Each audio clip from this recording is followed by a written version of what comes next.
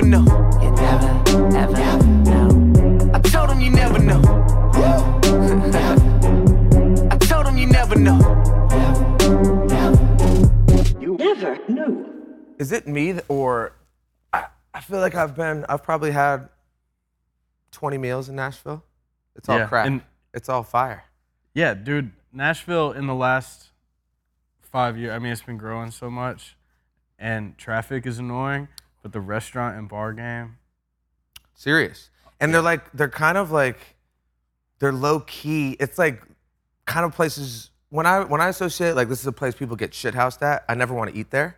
Yeah. But in Nashville, like it gets, you get that vibe, like people are definitely getting shithoused here all the time, but then the food comes out and it's insane.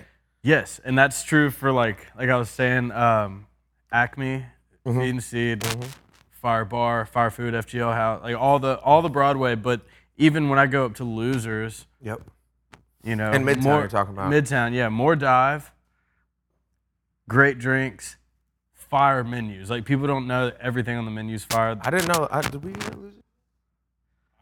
Yeah, Losers got fire fried catfish, fried chicken, a great cheeseburger, great chili hot dog, great rag dogs, dude. If you're just looking for a golden retriever, good looking dog, good all looking, American, obedient, faithful dog. Huh? Who has more? They got booter. They got it's like a booterita or something like that, right? Yeah, dude. And Nashville. You weren't with us that night. Have you heard this story? Was this recent trip or last trip? The last trip, not now, not since we've been here this time. Last trip, it was COVID. Sorry, but it was burping still, on your mic. Just burp all over it, it's fine. It was during COVID, so it was the seated time where you'd go out. Yes. Where in like some places they weren't even allowed, where in LA at that time, they weren't even allowing you to be in a place. Right. Where here you'd go and be seated. Yes. And we just went around and had fun. Yeah. But it's not the same when you're like kind of have to sit down and stay stationary. Yeah, right. These guys, I think it played against us because all you can do when usually we're bopping around, we're mingling, like people, girls, it's less just attention to detail on the drinks because that's all we're doing. Yeah. We're sitting there talking and drinking like there's nothing else. Yeah. And do you remember the spot we were at? Point. We were in Midtown. I think it was like the third or fourth. You're at Winners. No, it wasn't. No, this guy doesn't even fucking. Was it Red Door? It was a place like 2 doors down from Losers. Dogwood? Yes, and it had there'd be like a DJ up there, and it's like a kind of bigger top floor. It's either it's Dogwood is I think right it's there. Dogwood. Or there's Rebar. It's one of the two. Probably Yeah, Dogwood. I think it's because it was for sure Dogwood because it's got more of a second floor. Rebar just has a porch with a DJ. Exactly. Yeah, Yes. It wasn't Rebar. So, we're out for 6-7 hours, just in that little tiny area. Great pocket. These guys end up just, I told this story, I think it was with Johnny. We, thought they were going to be kidding. Like, when you everyone's wasted and start messing around, wrestling a little bit. Yeah. Him and Blue.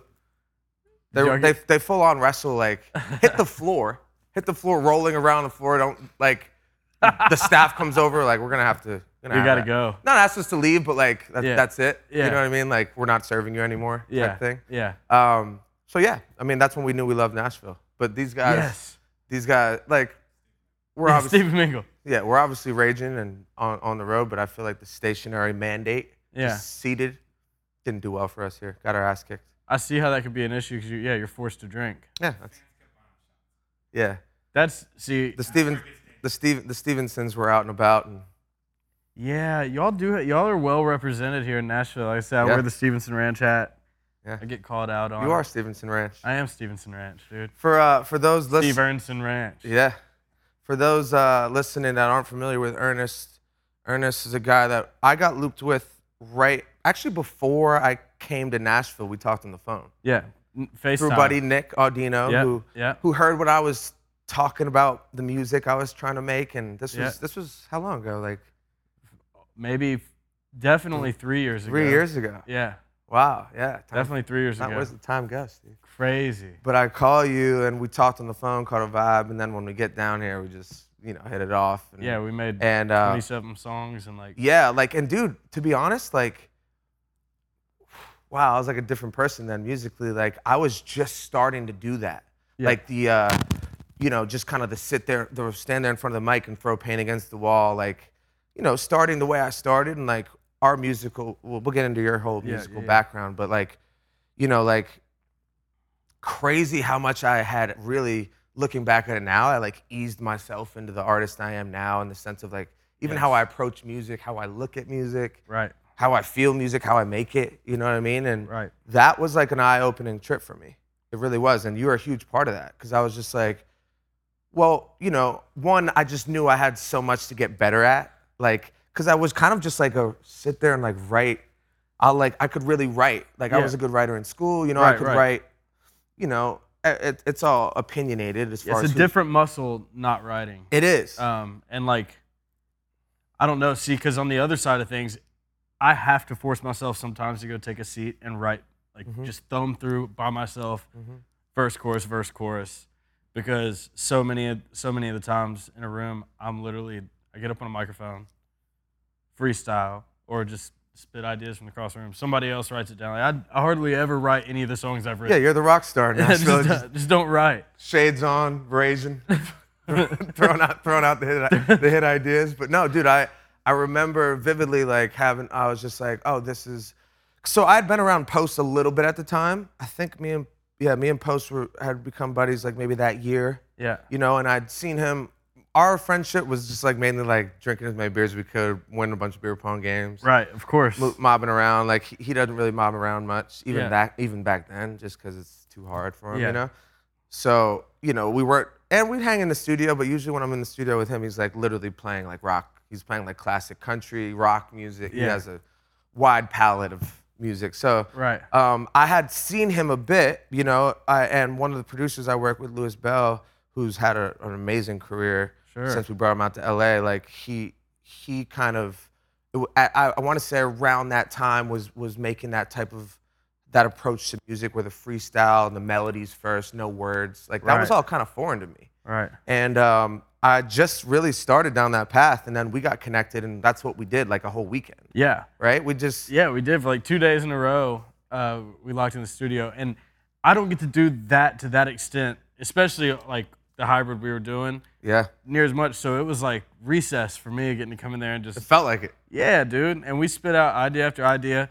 It's already in the red. Let's move on. And you take that pack back and go suss through on your own. Really, what I need to do just now, literally haven't had this thought since, is we gotta go back and listen to some of that. I haven't really, like I remember hearing some of them. We made some of them songs. I've heard 3 or 4 of them maybe, and I think we made 27. Yeah, it was crazy. Like literally, play a beat. There was 2 barrel mics going at once at that second studio we went. Yeah. Which one was that? Starstruck. Which was dope. Yeah.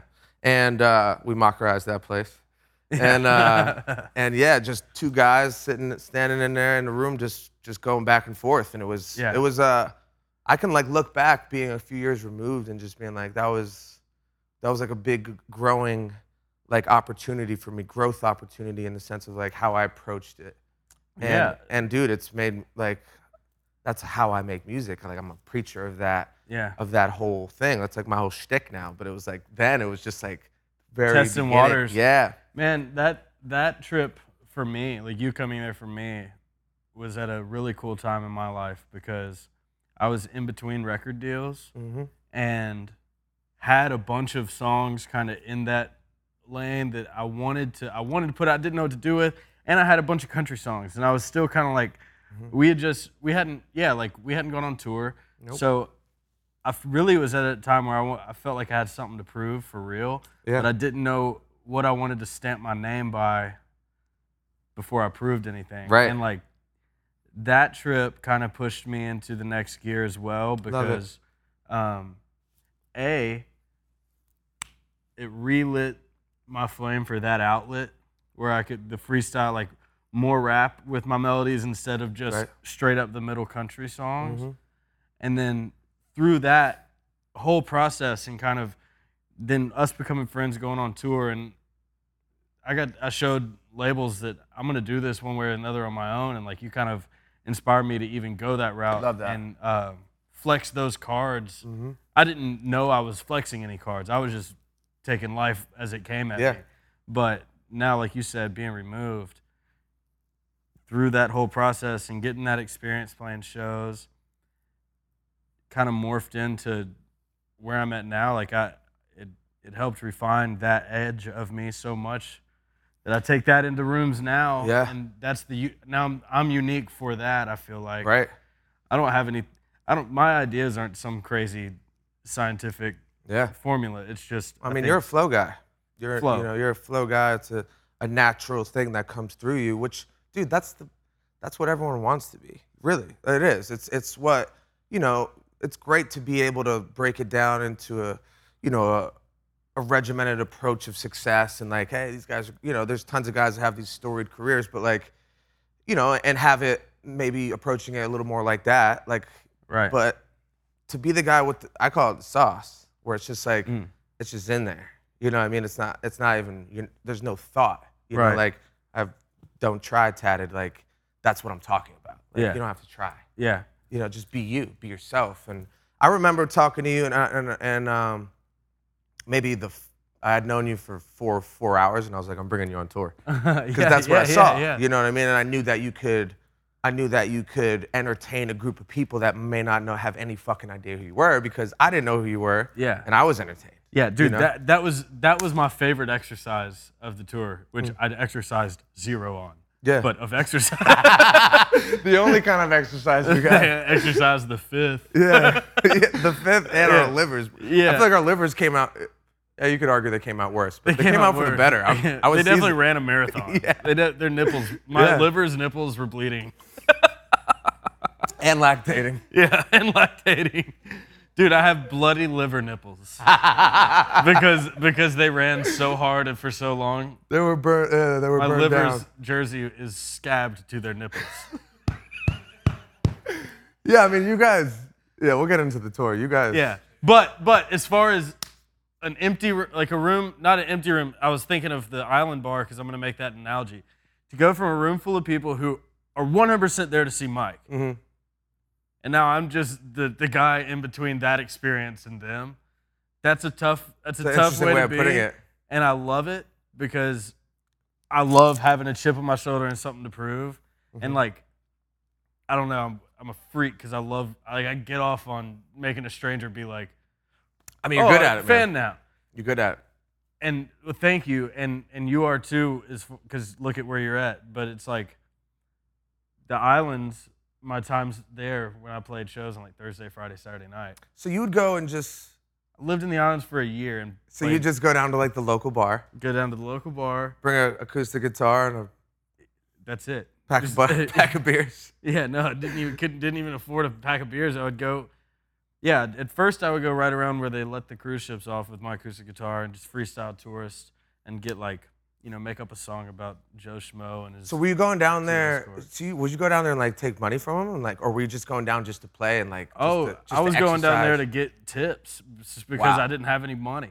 I was like, love that. I dropped out of college. My parents, I was like, I'm going to the islands. I don't need help, and went out there. Love that. I was living with Delaney's dad, so I had a place to sleep, but like I had to make it happen, so I could like. Buy groceries. What year was this? This was 2013. I love that. Yeah, and so I didn't know that. Yeah. So I'd play the tourist, make up songs about them. They'd tip me. I'd usually make enough to like at least buy lunch or my ride back, but I had somebody that could pick me up. Plus I hitchhiked because the island's just a road around. Mm-hmm. So I would just what island? St. Thomas. Yeah. And yeah, dude, I've hopped in the back of trucks and rode around. Then I finally got gigs at bars that I was paid for. It'd be like $150, free dinner. So I'd get to eat Thursday, Friday, Saturday night, get paid. 50 of it would go to my taxi to get back. And then I'd get like, from Senior Pizza, I'd get like a pizza and a calzone. That would be what I ate until. Love that. I was skinny. I love that. A lot of drugs. Were you doing a lot of drugs then? Yeah. I mean, not a lot, but it was like I wasn't eating a ton, and I was experimenting with drugs and sitting on the beach all day. So your first time doing that? Like coming out of college? Yeah, that was my first time to like really get to know if I liked it or not. Being an adult too, like on your own. Yeah. Oh, the whole experience. I grew up like I did all my growing up. Not all my growing up. I still have holy shit. So much growing up to do. Same. But I really got done with the who the fuck am I phase of my life that I was a total shithole for from like 15 to 20-ish. Like most men are. Yeah, and still have shithole moments, but as far as I just chilled out. The islands helped me chill out a lot, and I kind of was like, all right, I can do this. I want to do this. Dude, do you ever think about that now? Just like, obviously, we'll get into your successes and since I've met you, even what's happened, And it's all happened since I've met you. Yeah. I'll take full credit for it as well. Yeah. Just have you ever thought back, like, I'm sure you have, but I'm gonna have you think a little more introspectively than you do normally on this conversation. Yeah. This is good. That's what I've been waiting for. Yeah. I think. Yeah, for sure. Get the tissues. Yeah, I thought we were gonna get drunk, man. Fucking hang out, catch therapy. up, man. All right, Dr. Phil. Oh man, is that an ashtray over there? What is that? There you go. Thank you. Do you also have lotion? Yeah, for an intermission. I love to whack off in between my cries. I have a half a ketamine and some lotion. All right, introspect. Do you ever think about those times now and just like, there's a book called The Alchemist, which is really what this is about, my point. Just like, the kind of undertone of The Alchemist is like, you have to take all these steps that life's like, your intuition's taking you. And if you follow that path, like you end up with the treasure. And that whole like punchline of The Alchemist is like, the treasure was buried under where he was sleeping when the book started. But he would have never found that out if he didn't follow every step to get back to the treasure. And most people would look at it and be like, fuck, it was underneath me the whole time. Yeah. I just wasted the last 5 years of my life. I fucking was homeless in Egypt and all this shit, this crazy story, this guy. But he would have never even known, had any awareness of the treasure ever, if he didn't go all the way around the world following his intuition. Yeah. So I'm in the middle of reading that book, so thanks for ruining it for me. there you go. Literally 2/3 of the way through the book, and This is your penalty for me living in the house with you and telling you to read it 5 years ago, and you're just reading it now. Hilarious. all right. I'm making my way through the Steve Book Club right now. Yeah, So it's a good one, man. It's a good club. Yeah, I need to read it. Yeah. Morgan was telling me about it. He had it out on his I'm kitchen pretty sure table. I put Morgan on it. Yeah. I've been in Morgan's text list. He had it out on his kitchen table a little while Love ago. that. Yeah, Morgan, you fucking, Yeah, it's this good. is good. It's Yeah, really good. I need to read that. But no, that's crazy. I mean, I'm thankful for every experience, and it took me, until finally I could start seeing the light at the end of a tunnel that felt never-ending. To be like, well, shit. I mean, if I didn't at least pursue rap for a while, I wouldn't have honed in on that craft like I had. And then if that hadn't fallen through, I wouldn't have been forced to pivot into I didn't know what, but I pivoted. Pivoting itself is a whole thing, Absolutely. Another intuitive thing though, like, hey, what are my options? Like, yeah, where am I being drawn? Where are the opportunities? What are my God-given skills and talents? Yeah, why are they there? Pulling the thread is every gut instinct for me pretty much the whole time. And I think we've talked about that for you too. Is like, if the thread just starts unraveling, like why would I go against the stream? Right. Even like, it's a slippery slope probably, but like trusting people you do business with. Gut really matters too, because it's like, you can get fucked. Totally. And you can get fucked by people that call you family at one point. Yep. But I think that when things are going smoothly, there's no need to go against any grain. Just trust the people you're in business with. And like, my gut has been every bit of that. Exactly. And I'm thankful, and I think the intuition thing is a God thing, not me, because totally. You can't. I've said there's a quote that I've said on this podcast a few times. It's like, prayer is us talking to God, intuition is God talking to us. Wow. Yeah, I believe that completely. So do I, 100%. And I'm not like, I've become religious only through like, I wouldn't say it's religious because I don't think it's necessarily Spiritually affiliated to spiritual awakening. affiliated to one religion. Just the idea of a higher power and shit. Like, Yeah, for you sure. know, totally have engulfed myself in that when previously it wasn't even one part of my life. Right. But that just struck a huge chord when I heard it, because that's exactly how it feels. Like, think about it. It's separate of our mind, you know? It's like separate of all of our thoughts. It's just this, like, in your heart and your, you know, right deep down in your core of like, oh, this just feels right, you know? Or Yes. this feels, I'm drawn to this, you know? Why? Yes. Where does that come from, you know? But back to the idea of you going down and playing for tips, like, you know, to kind of at least be where you are now and, you know, what's happened since then. You know, my gut, and I'll tell you if you haven't thought of it yet, like, that's just an amazing thing to look back at. Really, it is. Because I think there's an interesting point about low points in your life. And it's just like, they're actually like, you know, the best seeds for opportunity, like in the growth category, right? Like, you became the fear of getting in front of people, you know, like that chip on your shoulder you said that drives you now, and like and I said, hey, you're good at this. Why are you good at it? Because you went and did it. You went and did it in, like, not a life and death situation, but like you were playing for food. Put it all on the line for You're playing it. for food. Yeah. Yeah. You know what I'm saying? So it becomes one of these things that now, like, something that would maybe make a normal person nervous. Like, you did this shit. Yeah. And you did it, you know, you did it at a point where it was for nothing. It was because it was just in you. It was all you had, you know? So it's like, looking back at that, it's like getting in shape at the gym, bro. Like, first you're a fat ass and you got to lift a bunch of, and you look at yourself and you're like, this sucks. I'm never going to, you know? Yeah. But, and there were probably times, you know, I'll ask you about how you felt then. Certain points were probably a lot harder than others. But now looking at that, it's just like, dude, you were fucking working out. Yeah. Getting reps, bro. You're getting exercise. So Yeah. now people, you come in the room, everyone's like, oh, dude, Ernest, man, because they weren't out there playing for tips. Right. You know what I mean? They weren't. Right. Like, they weren't thrown into the fire. They weren't throwing themselves in the fire, which Yeah. you did. You know, you made that choice. Yeah, and I think, you know, being 20 years old, 21 years old, you definitely don't realize that's what you're doing at the time. Totally. Like I said, I was just doing whatever Yeah, Lenny's flowing. dad was like, hey, you want to go to the islands? I'm thinking about buying a house down there. I was like, well, I'm literally doing nothing else here. So, yeah, I took my guitar, So at that point, you dropped out of college or finished college? dropped out after Dropped out. freshman year, college ball, Freed Hardman.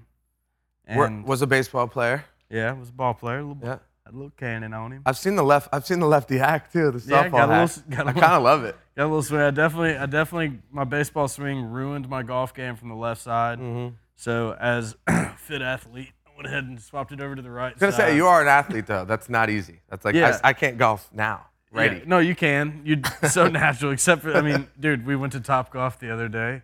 We did. His first shot, I mean, hit it.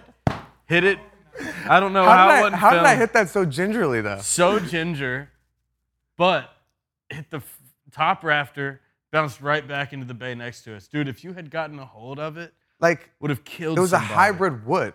Yeah, right? you teed up for a hybrid. And it was a female hybrid, wasn't it? Yeah, you that- grabbed the female hybrid. I looked up, I was like, what were you hitting with? That's a hybrid. And I saw him tee it up. Sheesh. Yeah. For starters, Honestly, Mike, your physique in golf is just like so counterintuitive and hilarious to watch. Yeah, it's not It's like necessarily. watching Johnny Bravo up there teeing up. Oh, ha, pretty mama. It's not a. I don't know what it is about golf. I mean, look, you know, I hit some balls straight. Golf rocks, dude. It's about fucking deleting brews, Yeah. driving drunk on a golf cart, Doing some chug and buds. curing something, dude. Yeah. And ripping chug buds. Mm-hmm. Telling your girl you'll be home in an hour. My wife thinks I'm in bed. My wife thinks I'm in bed. I'm on the golf course. Stephen Mingle. I'm on the golf course. It's Yeah. 5 a.m.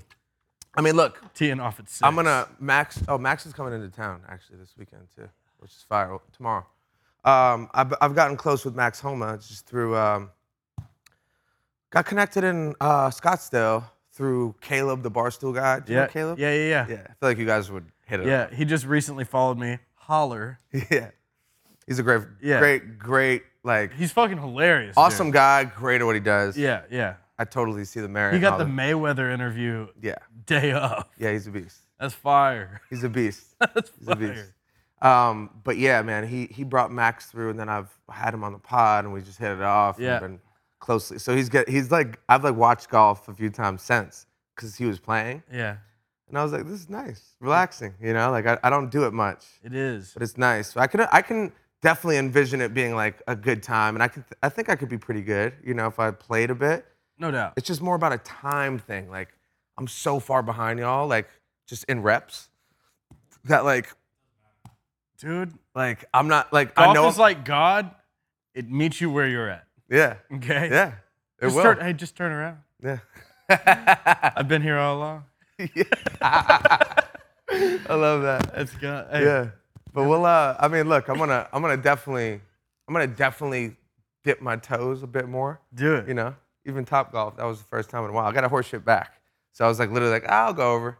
My back wasn't bad though, after I rebounded. It wasn't terrible. Golf is a funny sport because, like, everybody's in shape enough to play golf. Right. Like, I love it. And I also love it because, like, I still feel athletic. I'm working on getting myself back in shape. Been working out every day. But, like, golf, feel like an athlete every time. Yeah. And also it's a funny sport because it's a gentleman's sport or it's a complete degenerate sport. Yeah. Like, there's Somewhere in the middle of those two things. somewhere in the Perfect. middle is a good place to be. Yeah. It feels like it's just like we're entering a phase where the 20 to 35-year-old male casual player, you know, the casual version of golf that's a little less of the gentleman's game and the etiquette and like the old Yes. man, Yeah. the old white man sport kind of. Golf is turning into bowling. Yeah. Yeah. Going down that path of just Yeah. like, yeah, this is more casual and like you go get wasted. And Yes. It's a good Saturday, you Yes. know? People go hit golf balls instead of going to bowl now. Right. I love that. Yeah. I wish there was like, I wish batting cages were more like popular. You know, like, Yeah, because we could go shine over there. That was can when we I go to took- a batting cage while you're in town? totally. Totally. Can Hell we yeah. also get a long toss in? We should. Like, dude, I have no one to play catch with. These guys won't You play catch. do have someone to play catch Yeah. with. You can't play high speed catch. Catch his foot in your ass. You think so? Red Fox. An 80-mile-an-hour crow hop. What kind of pitch was that? It's my crow He's a hop. crow hop. I love that. He's a mean left-hander. Got a low arm. Got a low arm It crow was hop. 80 off the crow hop. Crazy. Yeah, no, I remember vividly when I was like 10, 10's a little young, 14, 15, going on my first, Still a little young. 14, 15 going on my first dates, bringing the girls to the fucking batting cage. I said 10. Is 10 too early for dates? Hey, Dad, can you drive us to the Yeah, no, batting my cage? mom would drop me off a I date. love that, dude. Yeah. Ours was the mall and the theater. Yeah. Man, The batting mall, cage is a good date. the mall was wheelhouse too, Show off at the batting cage, though, for the team. you know? Yeah, dude. I don't know. I'm just going to go into the 90-mile-per-hour cage. You know what I mean? Just something light. Yeah. Oh, I remember that. I miss those days. I feel like batting cages are almost completely extinct. Yes, I wish they would have. I wish people would go do that as much as they go do Top Golf, right? Like, Yeah. if you could get drunk and have a bite to eat, Didn't and we then talk- hit I balls. talked about, I want to say I talked about an idea. I know I've talked about it with somebody, but it was, what about that idea of like the top, I don't know if it works logistically, not a logistics company, but the Top Golf idea, the concept, but as a batting cage. So like Oh yeah, the balls are just fun. It's like like you could actually see if the ball went over the fence type thing. yeah. But I don't know how many you could do. Maybe it would just be tees, right? Instead of Yeah. a batting cage, it would be tees. Is it too, or soft toss? Yeah. I think about them as, yeah, like that'd be kind of cool. And then you can see if you like, I don't know, could work. Hey, Could be mister, cool. you got to wear a helmet. Yeah, dude, that's the. I would have a tough time wearing a helmet at a batting cage. No. Saw somebody post a Instagram the other day in a batting cage with a helmet on over a hat, and I was like, "Hey, Can't take do it. one of them off. Take one of them off. Take one of them off." First of all, swings total slaw, coleslaw, out of date coleslaw. Yeah. Your swing's so bad. At least take one of the hat or the helmet off. It's funny how across the sports, even from what you were saying, like golf to like baseball, golf, same skill set, hand-eye coordination, Yeah. engage, core, using the same muscle groups more or Yeah. less, but you could be complete garbage at one. Bro. It's a weird thing. So much finesse and Yeah. like the difference between the golf swing and a baseball swing, because like wrist and hands, shit, I don't know. That's why I don't play great. Right. But I'm just obsessed with the game. You guys, my guy Foley over here, you got him into it pretty quickly over here. There's Dude. a nice little pocket of golf like culture here that's happening in Nashville. It feels like. Yeah, I mean, basically the whole music industry. If you play golf, you played golf all through quarantine. Mm-hmm. So like, yeah, like made new friends over quarantine. Kid Rock, John Daly being a few of those. Yeah, that's what I'm saying. At the golf course, right? That's Yeah. Kid Rock, John Daly, and you were with me. Foley was with you. And yeah, like besides like cool friends, it's just like business has happened from it. Me and Chase Rice went to go play at Troubadour a couple weeks ago, and like we both. Sorry to whoever didn't get to write with me that day, or I didn't get to write with you, but I definitely canceled to go play golf. Yeah, it happens. But me and Chase ended up writing like 2 courses while we played golf, just driving around the golf cart. We were talking about like, damn, dude, can you imagine we were almost going to spend a day in a fucking square room box, and we got to just be out here in a golf course. And You really could do that, though, if you like, even like... Take a beat pack with a Beats pill and hop in a motherfucking golf cart and go right... Just voice memos. You're out there baby. for 4 hours vibing, bro. It's actually a great idea. Yeah, that's like... We got to go do that. Yes, that's what me and Chase were talking about. That would be such like a... Because a lot of the Nashville songwriting days, like, I love writing with an acoustic guitar as much as I love writing with a track guy. Some people prefer one or the other, but like, if a track guy, like say Charlie, for instance, even though he could still come out and play golf, but like, we had a pack and a Beats pill and a fucking... Charlie Hanson pack could do a lot for you. You know? Yeah, you'd have a full day with that. Yeah. Yeah. That's fire, bro. We got to do that. Yeah. Love that. How's Chase's vibe? I know I've texted with him a bunch. I've never been I've never been around him in person, but I heard Chase is cool as shit, dude. Yeah. Love that.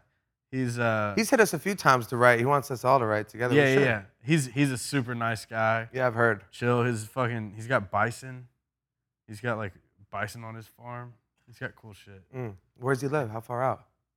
Probably like 30 minutes out in Franklin. So that's probably where we would, you know. If you're gonna have a ranch, it's got to be right. a little bit of land. Right. For those listening, I'm in a, you know, everyone's pretty aware, I think, but we've been on a traveling ranch idea for a while where I don't know exactly how long this will go, but I'm loving it. Just like traveling around. Bunch of gypsies. Yeah, we're gypsies right now. Yeah, you're 100% gypsies. Straight up. And Rich gypsies. Rich gypsies is a dope. Hey, I'm Ron the Rich Gypsy. Good to see you. Yeah. Hey. I love that. I'm Ron the Don, the Rich Gypsy.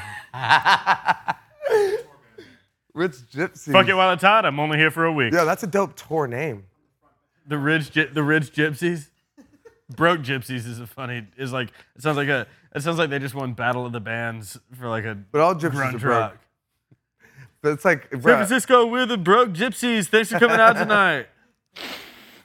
Smell like dog cock. Honestly, I can't say how long they'll let it go on for. I feel like I'm not really close to the end right now exactly. Yeah. And I think it's stressing Foley out because he's like in Nashville. He's like, when are you guys coming? Not 1%. Guy, I wake up to a different house listing every day from this guy. I'm like, dude, I'm not even looking right now. Guy asked me to look for houses. Fucking 4 realtors working on it. You do. That's amazing. They send me stuff that I think is I'm like Yeah. Yeah. I'm just fucking with you. But you like Nashville, don't you, Foley? Oh, he loves it. Yeah. He loves it. He loves it. Yeah, dude. I honestly, I mean, look, here's what I'll say. Nashville's still #1 on my short list of places I'm going to live. Yeah. I would live next, right? Yeah. But You make a good point about the beach. yeah, I lived on the water Yeah. last few months, and god dang. Yeah, I Just get like- it. Hey, I get it. Yeah, you're an island boy. I get you know, it. you've been And the Cumberland River is not the same. not the same. Not the same. By the way, this place is sick, dude. If you listen, dude, we're right on Broadway. Like FGO House is our neighbor. Mm-hmm. The Batman building is right behind me, staring down at me. Mm-hmm. Mm-hmm. Yeah, I just took Ern into the it's the bedroom / it's something really romantic about making songs in your own bedroom. But Yeah. we that's really, dude, like even from this being on this kind of gypsy trip we've been on, like I'll never not make music in my bedroom ever again. Yeah, Like yeah. I used at my old house in LA, you've been there, like how I love having a separate room that's a studio, so you kind of feel separate and Yeah. you can have guests there and it's not like they're in your room Yeah, yeah. every time type shit. But like I'll never not have a setup in my room now. Yeah. Because I'm just like, dude, I'm so comfortable and it's such an intimate place. Like Yeah. the creativity is like another level of like, just like we talk about flowing through. I'm just like, no one's here, no one cares. I'm in my bedroom. It's just like there's something about it. You know what I mean? Yeah, I love that. When we went down, did a Sam Hunt camp, we set up in a master bedroom. Mm-hmm. And the first night I went down there, Charlie was with us. Mm-hmm. And Shout out Charlie Hanson. shout the out boy. Charlie Hanson. And hey, I'm stoned. What was I saying? We were talking about making music in the bedroom. in the master bedroom, dude. I just glitched. Dude, that happened so much on this podcast. I so- just glitched so hard. But what I was saying, what had happened is it's like 4 a.m. We're making music, dog, and freestyling, and there's a dope master bathroom connected, obviously, and I go in there and run a bath, and like everybody's still like vibing. Yeah, I it's sneak just up the there, I best. get ass naked and just get in the bath and leave the door open, and I'm just vibing, Shouting freestyle. ideas. Yeah, dude. Love that. Love a bedroom setup. Yeah, it's cool. Yeah. It's cool, but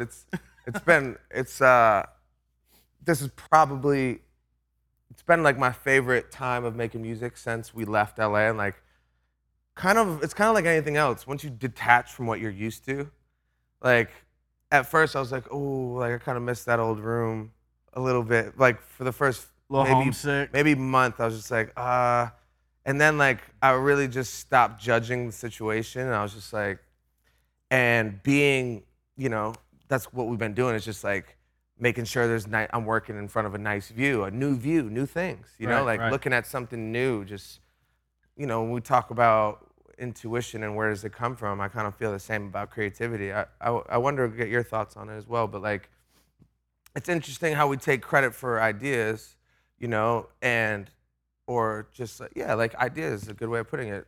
Whether it's music or business or something else, right? Just like that flow state we talk about, and like where do they come from? And like personally, like I feel the same how we talked about intuition, and what I try to do is just live my life in the best way possible so that I'm free for that communication for whoever that is. Like if it's God or it's just nature, like what I'm getting at is like these views, and like even that view here, this is one of my favorite vibes so far. Just like just you're looking at something new, and it's like this new intelligence kind of like you're acquiring by just looking at it and being in its presence type shit. Yeah, 100%.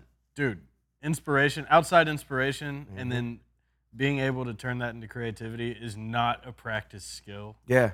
That's what it is like. Challenge. Yeah, and the thought, I think Delaney told me this, and it's probably like, I don't know, it might be a book or a movie or something, but like how an idea presents itself to you, and you have the opportunity to either bring that to fruition or somebody else will. So that's always been like a little fire into my ass when it comes to creating. Like if I have a cool idea, we'll specify. If I have a cool song idea come to me, like I gotta write it. You gotta get up and do it. I gotta write it. Now I'm an ADD hyper creative thinker, so I have a lot of ideas that'll never fucking happen, or I'll never be able to do. But the songs, that's something I can control. Right. I can write a song. Right. To not is just be lazy. Right. Now, not to say I'm always going to be inspired. I don't have to always be writing. Right. But if I'm inspired, it's lazy, simply lazy if I get inspired and don't go do it. Yeah, there was something I saw recently about inspiration and the level of inspiration and being inspired, how important it is to not fumble the ball when you're inspired. Yeah. It's just like there's a difference between being motivated and being inspired. Yes. And like we want to be inspired. Yes. Like that feeling feeling that it's not you're motivated because you gotta lose weight for that trip coming up, or Yeah. you know, that's like a short term. It's like being rich versus wealth. Like Yeah. inspired is wealth. Like Yes. the energy of that is so powerful versus just being motivated, which feels almost not flash in the pan, but short term. Yeah. You know what I mean? Yeah. And music especially, like when you have these feelings of inspiration, like sometimes I try to hold on to keeping a normal schedule because I really value like being balanced. And as much as we're fucking wild boys and go out, you'll see one night you see us, you'll be like, yo, those dudes are wild. Next 4 days, like I'm on top of shit. Or Yeah. usually after the wild night, it take me about a day to Yeah. ease, and then I have 3, 4, 5 days where I string together, Right. and it feels like the balance is met. You know what I Yeah. mean? But that inspiration, when it hits me, I feel like that's probably been one of my biggest breakthroughs. Is like, one, freeing up my space and my brain, and like you talk about being a hyperactive mind, and creative. The meditation and the things that I do, even if it's just going like today, I didn't feel like I just went and like did 30 minutes on ran right before you came, Yeah. and like these things that I feel like I've at least been able to, like, after the years of working in the space, like, hey, like here are the things that like I feel like free up as much space as possible for me in my brain and in my heart of being inspired, Yeah. And I wanted to kind of talk about your creative process a bit, because you're doing something in Nashville. Like, I've spoke to some other people, but I don't even need to speak to other people. It's just like you're probably the only guy in Nashville that does what you do. Like in the room, from what I've heard, even Charlie would say, like, just like being the guy who goes and, more or less like a Nashville Right, where this is kind of where the group Right exists, maybe more than any other place. Yeah. you know? Right. Yeah. For sure. And there's a certain approach. Not to say everyone in Nashville writes it the same, but you're bringing like an inspired approach to it. I think from the outside looking in, Yeah. it's kind of what I'm getting at. And like, what do you feel like is inspiring you? Obviously you are who you are, right? So Yeah. we hit it off right away on a lot of different. There's a lot of different reasons, but one of the main reasons was like we were seeing music eye to eye, where like we had this like, like, what about like if there was a hip hop urban approach and sauce to the vocal and the pockets and the cadences, but if it was like the type of music that you want to hear on the beach playing beer pong, or Yeah. like the country music ambiance, the Nashville feeling, and like with songwriting and structure and merging, and like merging the worlds, like the structure of country, the ambiance of country music, and then the freestyle, who gives a fuck vibe of hip hop, Yes. and urban, approach to a vocal, Yeah. and merging those two worlds. Like, I remember when I said it, you were like, yeah, dude, like, exactly. Yes. And like anyone else I had said it to, just like, they'd be like, yeah, cool. Like, they didn't, and it was hard because I wasn't even making it yet. Yeah. I was just talking about it. Yeah. I was like, yo, this is what I'm thinking. Like, Yeah. And- People can easily perceive that the wrong way when they're not hearing it, because they think country music and rap, and then they think what they've heard in the past, where country music had 808s and Yep. it's fire. I mean, Cruise, massive song, broke all the records, had 808s, trap beats, country music, but like that's not what we're talking about. Right. We're talking about Yeah. the future. Yeah, exactly. And reality can easily happily fall a little short of a dream. That's why you dream big. Right. Reach for the stars. Yeah. Know? But like where everything's kind of landing right now for you and I is we did not miss the dartboard. Yeah. And not many people, like, that's why, I wanted to touch on this a bunch, and, it might not make a ton of sense to some people who just, not listen. Like, one, you're not hearing, like, the stuff I'm playing for you right now. Like, Right. they're hearing some of the new stuff I've done, but also just, like, they weren't there when we had these initial conversations. And Right. it was just kind of an idea, Yeah. It was an idea. And it was a feeling. It was a feeling, but I just remember that ding, ding, ding going off, like, oh, this is the guy, like, he gets it. He's trying to, you're trying to do, not that you're trying to do the same thing, but like, you're exactly, like, there was an alignment there that was just like, yeah, our understanding for what we were trying to do in a similar Right. place, the execution of it are two totally different Absolutely. versions of that. But Absolutely. like, yeah, thought process wise, and also, like, who can blame us for all of the influences we had growing Right. up musically? Like, that goes not just you and me. I think our generation, every generation after us, Totally. because it's only going to be more of a melting pot. Anytime I get on iTunes, I'll go from listening to Really. Bluegrass to fucking Moneybag 100%. to Ricky Skaggs, you know? Yeah. Like, and it's always been that way for me. Now the access is just even easier. Back Right. then it was a burnt CD. I was just gonna say, like, you were a lot more subject to listen to like what the people in your town were listening to, your peers, your parents, right? Yeah, That yeah. was what you were subjected to. You didn't know it, but you know, ages 1 through 10, the most formative years for your brain, right? Yeah. Like that's a fact. Or I think it's 1 through 7. But like the things that you're just subjected to, your environmental programming was what crafted your taste, or at least your initial taste. You know, Right. like things that because you were privy to those and you weren't privy to everything else. You said a word, access, Yeah. which it's only going higher and higher and higher. And there's only Totally. more and more and more coming. So more music, more access, more everything.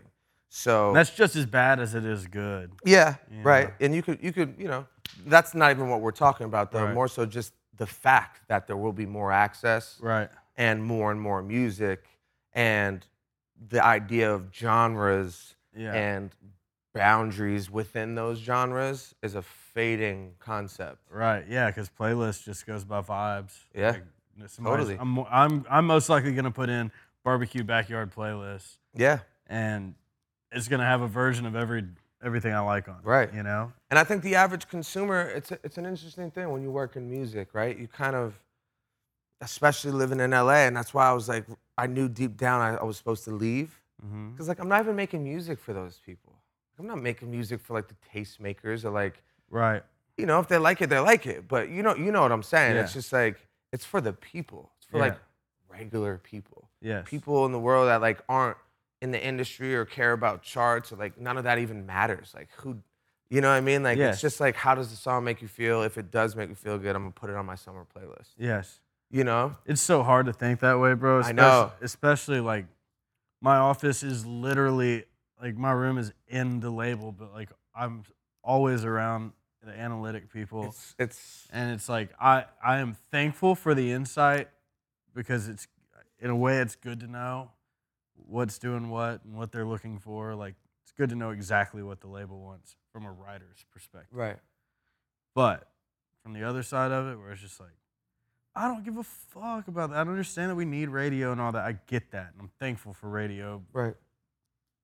But whenever the table starts to turn to where it's like the artist really can just put stuff out we Yeah. love, Mm-hmm. because why? Because we love it. and Isn't it that feels what good. makes you the artist? Yeah, yeah. And I get when money's involved, Yeah. there's reason. Yeah. Yeah, I So- mean, because you're in an interesting position because, like, you know, I've never even been on that side of it. Like, just being a guy who, obviously, like you said, there's great perks to, you know, being affiliated to a great company. Big Loud's one of the great companies. Yeah, I in wouldn't want to be Nashville. anywhere else. Exactly. Yeah. And I know that, and you said that before. Yeah. And you know, they seem to let you be you as much as Yeah, they do. humanly possible. You know, Yeah. for somebody who's not very, you know, you are Nashville. Yeah, but they've helped not- me. They've helped me grow up and allowed me to go Yeah. through phases. Right. Just they've allowed me to do every bit of my growing. Right. And being on the writer side of things where you're, you know, a lot of times, like, that's where a lot of where would you say, like, do you feel like you have the same amount of passion for writing hit songs for other people? Like, because you've had, I mean, I want to get into some of your successes, like, just the last, 48 months, last 2 years or so. Really, the or last 12 months. last has 12 been months, crazy. 2020. tables have turned and it's become, you've had, what, few number ones this year? Yeah. Number ones in country Three number music? ones on country radio. Three and- number ones? And Sam Hunt's is at number 2 right now. And Wow. Knock on wood. we'll What go- song is it? Breaking Up Was Easy in the 90s. Jam. But yeah, like, I'm getting a triple play award, which is three number ones in a 12-month period, Wow. which is a big honor. Huge honor, bro. Small group of dudes get that, Yeah. along with Hardy. Yeah, I mean, you're going Yeah. real shit. You're very, very quickly. I think you're aware of this, but just becoming the new it guy, you know, in the writing space, and then also what you're building with not only the podcast vibe, but just like your own music starting to Yeah. have its own legs. Yes. And this, when I met you, none of this really existed yet. Like, you Yeah, didn't, none of it existed. I just saw. I was writing songs. I but- saw your talent, just Yeah. for the raw talent, Yeah. but you didn't have any of these, amazing assets that you have now. Yeah, right, at And all. I wanted to get into a little bit of like how you're feeling. Like, I've heard a bunch of your podcasts, and obviously you're really good at that too, just conversation. But you're doing. It's interesting when you have a love like music. That's I think sports and music were your two. Yeah, that's it. And me, you could say that's very much the case, but mine were like separate. Mhm. My first love was baseball, sports. We broke up, and then I met another girl and fell in love with her even more. Yeah. Where like you were kind of always. Yeah, you were music always and playing baseball music. is always hand in hand. Like, talk about, being driven from a young age. Picked up a banjo. Got a banjo for Christmas in the 3rd grade after going to Ryman Auditorium and seeing the Grand Ole Opry. I was like, I want to do this one day. Mhm. Mom, amazing, got me a banjo for Christmas. Also got the Space Jam soundtrack for Christmas that year. And That was that. my love for rap was birthed. That was in 3rd grade. 4th grade, I was burnt CDs of Eminem. 5th grade, Eminem, John Mayer. Mom probably didn't love the Eminem. She heard Ass Like That coming out of my Walkman in the back of the van on the way back from my dad's baseball game, high school baseball. Regina, right? Regina. She said, Love "What Regina. is that?" And she took it out and put it in the car player. And as soon as it started coming out, she ejected that motherfucker, snapped it, and threw it out the window. She's like, "I cannot believe you're listening to that." And I was like, "I want to do that when I grow up." Yeah. And like, so yeah, I've always had baseball and music. But you're saying how I'm feeling now, and it's wild because, when your head's down and you're just going, it's easy to just 10 years like that. That for everybody, time flies. But I've recently just really tried to slow down and like at least acknowledge to myself minor victories. Because, These aren't minor victories, though. well, yeah, but even minor victories, like Yeah, totally. like moments, like things that are actually stepping stones in life. Yeah. That you don't realize if you're just sprinting across to get to the other side. Where like now, Absolutely. just cuts, or like the fact that so and so put a song on hold. Like if I told 8th grade me that like even my name is in some people's mouth, like, Mm-hmm. hey, I just want to tell that kid everything's gonna be all right. Mm-hmm. Just keep doing what you're doing Keep going, baby. and keep going and show up. Like show up to the right, show up to whatever, because we have such a fucking weird job, because we walk into a room with nothing and we come out with something that could potentially be millions of dollars. It is. Or 99% of the time we go into a room with nothing and walk out with something we spend a lot of time on, and then nothing happens with it. right. And you have to get up and fucking do it again. Mm-hmm. The ratio of songs we write to songs that Yeah, get people cut. talk about baseball being a failure-heavy sport. Yeah. Songwriting is failure-heavy. Oh my God. I mean, that game of, like, there's guys who write, bro, you had 3 number ones in a year. This guy writes for fucking 30 years and never get one. Yeah, it blows on mine. Yeah. And But I'm here to draw attention to that. Because I do this with the athletes, and I try to do it with everyone, because I noticed that I did it to myself. And we talk about, you talk about this self-talk idea and like what that voice in your head's always telling you and talking to you about. And it leans weirdly negative. Like for somebody you love, like you love yourself, and that's a big part of being happy, Yeah. is like loving and accepting yourself, right? So if you love yourself, but then if you really like check in with like that voice in your head and like the tone it's talking to you and like how you're speaking to yourself when you make a mistake, like how bad are you punishing yourself? Right. How long does that last? right. And it's one of those things where like I realized that I was unnecessarily hard on myself. And I think that's a human trait, right? Like Sure. everyone says like there's a saying like you're your own hardest critic, you know. Which also, when you're conscious of the ego, it's probably easy to totally overcorrect, totally, or what you think is overcorrect, and then you end up self-hating. So right. it's like the balance between ego and confidence, like a healthy amount of confidence. Right. There's it's all about balance, the yin and yang of it. But but understanding that, like, you know, if I was talking to like my niece who I love and I want the best for, like if she fucked up, I would never like punish her days later and be like, yeah, you remember when you did that? Like, you know what I mean? Like it's something I wanted to correct, and a lot of these books I was reading, I was like, oh, that's really interesting. And then I thought about uplifting my friends, and like, instead of just being like, yeah, Ernest, he's a beast, like, you fucking tell him. You know what I mean? Like or Foley, like when you're doing great, like it's just as much as I'll say, yo, what the fuck are we doing? Yeah. Like, why isn't this done? Yeah. And he'll give me a reason, I'll hear it, whatever. But I also try to go out of my way, like, yo, you know, and we never would. We're a bunch of guys who like, it's just like a guy's thing. You're not necessarily like in a big up and is not just something and we like, always do. And again, that comes with balance too. Like it's just about calling it what it is. Yeah. And I try to have the athletes on or anyone I have on who's doing really well, and just challenge them, because there's this weird dichotomy of like, everyone's nice people, especially if I'm talking to them. Like, I don't have assholes on here. Yeah. So like, no one's trying to come off and be cocky or be, and you want to be politically correct and not, you can just be humble, which that's what it's all about, which is fire. But it's also nice to have a friend just be like, dude, like, are you seeing what you're doing, you know? And just from when I've met you to now, I mean, it's been fucking awesome to watch. It's been crazy. I mean, lots happened with a whole pandemic. That's what I like. Almost, I was saying the other day, it's like almost survivor's guilt, because 2020 was so brutal for everybody. Right. Every industry. But that was the year you had fucking. But I had a great year. Had a great year. The crazy, like, there was 0 number 1 parties, you know. So like, and like that was something I'd always look forward to.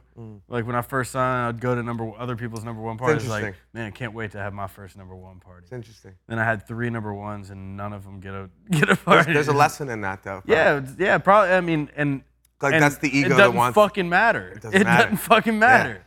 Yeah, it doesn't matter. I got that. Like the real wins. Yeah. The real shit that mattered happened. Talk about shit that mattered. Yeah. I mean, it's ironic, in that same year, you have your firstborn child who's just, you know, like, obviously. Man, the best thing ever. Yeah, like, the biggest win of all, obviously, but it makes everything, all the cliches are so dead on about that, by the way. Like, if you have a kid, you know, and if you don't, you only hear about it and you get it. Yeah, it's like then you hold it and you get it. It's like the Grand Canyon. It's like, yo, it's fucking, you gotta see it. And you go to the Grand Canyon, and you go to the Grand Canyon, and it's like,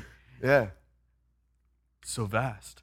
Yeah, it's and I'm not talking about I'm not talking about a vagina. I'm talking about holding your kid for the first time. Yeah. Yeah. It's wild. And compared to number 1. And this is just recent. This is just what, last week or 2 weeks 10 days ago. 10 days ago. How Can insane. I pee really quick? Yeah, of course. Little mid pee. Mid baby talk pee? We'll be right back with You Never Know, You Know What I Mean, right after this urination break. John Kilmer here with Liquid IV, the #1 supplement in hydration. You hear about us talking about Liquid IV all the time, speaking as people who are both very active and likes to get our asses pounded on the weekends. We take hydration very seriously, which is why we use Liquid IV. You take one of these flavor packets here into a bottle of water, and it's the equivalent hydration of 2 to 3 bottles of water. But that's not all. Introducing Liquid IV Plus immunity support, so you get that hydration plus things like vitamin C, B vitamins, zinc, you name it. Let's get through ass-pounding season together and stay healthy. Let's stay fit. Let's stay super horny. If you go to liquidiv.com and use promo code YNK at checkout, you're going to get 25% off your entire order. That's liquidiv.com, promo code YNK. Get 25% off your entire order. Tell them Steve. John Kilmer here with ShipStation. Hey, if you're an online store, whether you're selling lamps, paper towels, little trinkets, foot-long dildos, it doesn't matter. I'm sure you know the biggest hurdle is shipping those items out. Well, ShipStation makes it incredibly easy. And speaking as a consumer of ShipStation, we use it for all of our online stores. It makes our life so much easier. It automates all of the orders in such an efficient way. And at a snap of a finger, you can get those shipping labels printed right out. And on top of that, you save a lot of money on your shipping costs. Now, ShipStation provides the same discounts that Fortune 500 companies get on their shipments, whether it's UPS, USPS, FedEx. So you're saving a ton of money on all of those shipments. And we have a special offer for you today. If you go to ShipStation.com and click that little microphone at the top of the page, use promo code YNK to get 60 days for free. So you get no strings attached. That's 60 days of free ShipStation. If you go to ShipStation.com, click the little microphone up top and use promo code YNK. Tell them Steve sent you. We had to pee right when I brought up your kid. Oh yeah, let's talk about Ryman. Yeah, I mean, it's 10 days. It's 10 days in. Just give us a tiny, like, for the regular Joe Schmoes out there. Like, there's a lot of guys listening who probably are, you know, thinking about having a kid in the next 3 to 5 years. Had one. Or had one. Yeah. What? Or didn't have one. Or didn't have one. And, no, but like I feel like more so now than ever, there's like you know, in our culture, it's the dates being pushed back, the norms are being pushed back to like when our parents were kids and growing up, like you had a kid in your early 20s usually, more or less, or in your mid 20s. Yeah. And now I feel like it's being pushed back given, you know, where culture has gone. Yeah. Tell the guys what it's like. Dude, it's awesome. It's really awesome. Like I think there was a point in my life where it would have freaked me out, the whole concept of having a kid, way more than it did when it did. Is fucking crazy. It's crazy. Came out of your nutsack and now it's just living. And then boom, yeah. I was joking when she first got pregnant. It was like, you know, sometimes you bust a nut. Sometimes the nut busts you. Yeah, so yeah. That's how the nut busted me, Yeah. but I'm pumped it did because it's like, it's re-geared my whole life as far as like, you know, just purpose for doing shit. Like it's all the cliches you hear, like I was saying, you can't understand if you don't have a kid. You know them, you hear them, but like, it does. It really... I just think about him all the time. It's like, you know, it's weird. I thought about him all the time before he was here. Now he's here, I get to see him. I see myself in him. I see her in him. Mm-hmm. And being adopted, like I never really got to know anybody that had my DNA. I never got to see my DNA in anybody else. Till I met, you know, a couple of my blood relatives through Ancestry. I'm not even getting into all that, but like this is different. Yeah. It's like, you know, Delaney and me got to make this kid. Yeah. And he's beautiful and awesome and he's chill and he's healthy and Amazing. She's healthy. It's like, what a blessing. That takes the cake for like the coolest shit ever. To top off a shitty year of not touring and like not knowing what everything would look like and then having him come from that. Yeah, I mean, dude, it's just given where I've gone mentally and the things I think about, like, I can't even imagine what it's going to feel like. I want that, you know? Oh, you're going to be great. Yeah, I want that for sure. How good of an uncle you are, you're going to be an awesome dad. I mean, dude, that was a big part of it. Just like, not that that's my DNA, but it kind of is. Like, I've never had anything like that. So just like knowing how much, knowing what that love feels like, it's a different love. It's different. Like it's like you said, you can't explain it. Yeah. But I'm sure, you know, when it's your kid, it's just even that on steroids, you know? Yeah. Even simple shit like I hate babies crying. Like I always have. That's like one of my biggest pet peeves is babies that will not stop crying. Yep. Till it's yours. And then you're like, and then patience all the way. He needs me. I'm sitting in there holding him, playing Grand Theft Auto. He's crying. I'm talking to him like an adult. Like, hey, what are you doing? You want the pacifier? It's a pacifier. Chill out for a minute. Loses the pacifier. Cries again. Yeah. I'm fucking losing my race. It's like, don't care. Yeah. Baby. Yeah. Clean his diaper. Feed him. He chills out. So is it coming fairly naturally to you? Yeah, I think. That's cool. It's going to get harder. Yeah. The whole time. It's just going to keep getting harder, then I die. But maybe. I mean, like... There it is, guys. That's the beautiful thing about life, though, dude. Yeah. It's everything happens, then you die. Yeah. Yeah. So anyways, back to the kid. Back to the kid, and I'm going to instill positivity in him and how there's so much to look forward That's to. it, buddy. That's you it. can be Everything anything you happens. want. Oh man, I'm dead. Not Yeah, yet. Now I died. Look at me, honey. I'm dead. Oh man, idiot. Yeah, no, man. It's just knowing you. I mean, we really got to know each other pretty quickly in a I would say the tempo of like just from meeting someone and then we go on tour. Diving into When was tour. that? That was like when I met you. I think it was then- like 5 or 6 months. yeah. Met you to tour. Yeah, and like we hung out, we'd had that weekend, and then we're on tour. yeah. And for those who, most people listening have never been on or experienced a tour, you fucking know each other after you tour together. Yes. You know what I mean? It's- Jelly Roll said in the podcast he was talking about jail and he was like, man, having a cellmate is like being on tour with somebody. Mm-hmm. Like, you know that motherfucker's schedule. And so, and I'm doing my Jelly Roll impersonation, but Yeah, he's yeah. like, yeah, dude. I've just gotten acquainted with him through you guys. Like just yeah. I forget. I He's the think best dude, man. He's such a sweet guy. he's an electric guy. Yeah. Yeah, he's gonna come by here. We're gonna chop it up. Maybe do a pod, but Yeah, chop it up good. with him. He's like a Nashville legend, kind of, right? Like, Legend. That's what I'm saying. what's he been doing it for a long time around here? Just the rap, and now he sings too. Came up in Antioch. I mean, he was like, in the streets hustling, Mm-hmm. rapping. In 2000, I think 11 or 12, Project Pat, or I think Project Pat put him on some Memphis shit with like Lil White, and yeah, dude, he's had a rap career for the last 10 or 12 years, and then freaking just in the last year, what we were talking about him as well, 2020 was a great year for him. Like he started doing the singing acoustic thing and more raw song instead of rap. Mm-hmm. He's having a great moment. Is he? Yeah, and great. it's great for the city. It's great for him. It's great for the Nashville rap scene. Like he's a great example of doing it yourself out of Nashville. Yeah. Which has few have done it, Right. and especially in the rap scene to do it. And Right. he's crushing. Yeah.